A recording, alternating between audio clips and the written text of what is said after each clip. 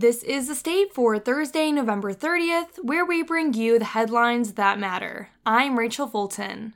For our first headline of the day, focusing on community news, Kathy Wilbur, the first woman to direct 3 state of Michigan departments and a fixture of the MSU community, died Sunday morning in her Okemos home surrounded by family. Wilbur announced her retirement as Senior Vice President of Government Relations at MSU less than 6 weeks ago. Friends of Wilbur said she started experiencing pain soon after the announcement and received a cancer diagnosis. This was a recurrence of the disease, which she first beat in 2004. In 1984, Wilbur was elected to MSU's Board of Trustees, where she served until 1991. She then served under former Governor John Engler's administration as the director of 3 different departments, including Consumer and Industry Services, Commerce, and Licensing and Regulation.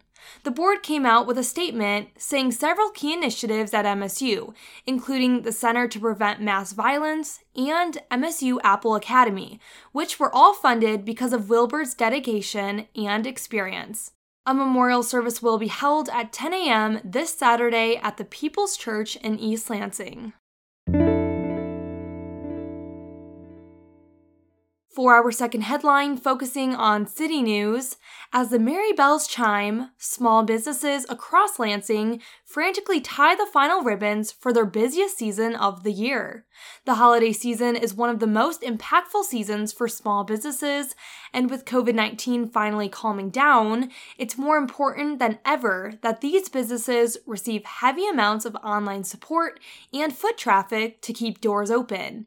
Ayala Rubio, Associate Professor of Marketing at the Broad College of Business, said.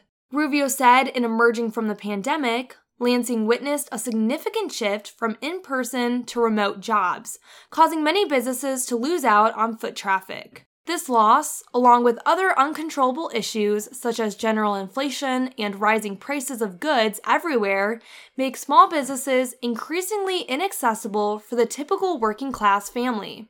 Now, she said prices have risen and day-to-day life has made shopping at these small businesses unachievable for families, which only makes it harder for businesses to keep doors open.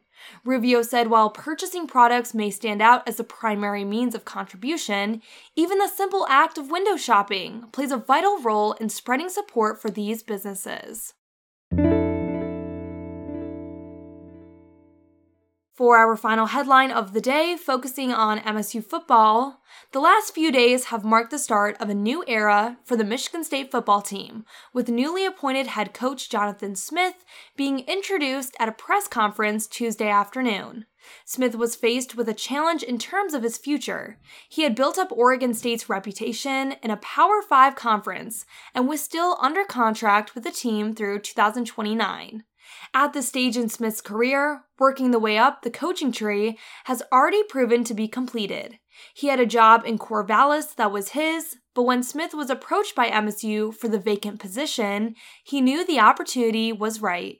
There will be more changes as the offseason progresses, but solidifying a head coach that is prepared to win is a great first step. At the end of the day, the goal is to compete for championships, and Smith will attempt to do everything in his power to fulfill that expectation under his new position. And before we end our episode, today's weather forecast is predicting sunshine and clouds mixed with a high of 46 and a low of 30. Thank you for joining us for The State, produced by the State News and Impact 89 FM. You can find us online at statenews.com and impact89fm.org. And we'll be back tomorrow with our last episode of the week with more.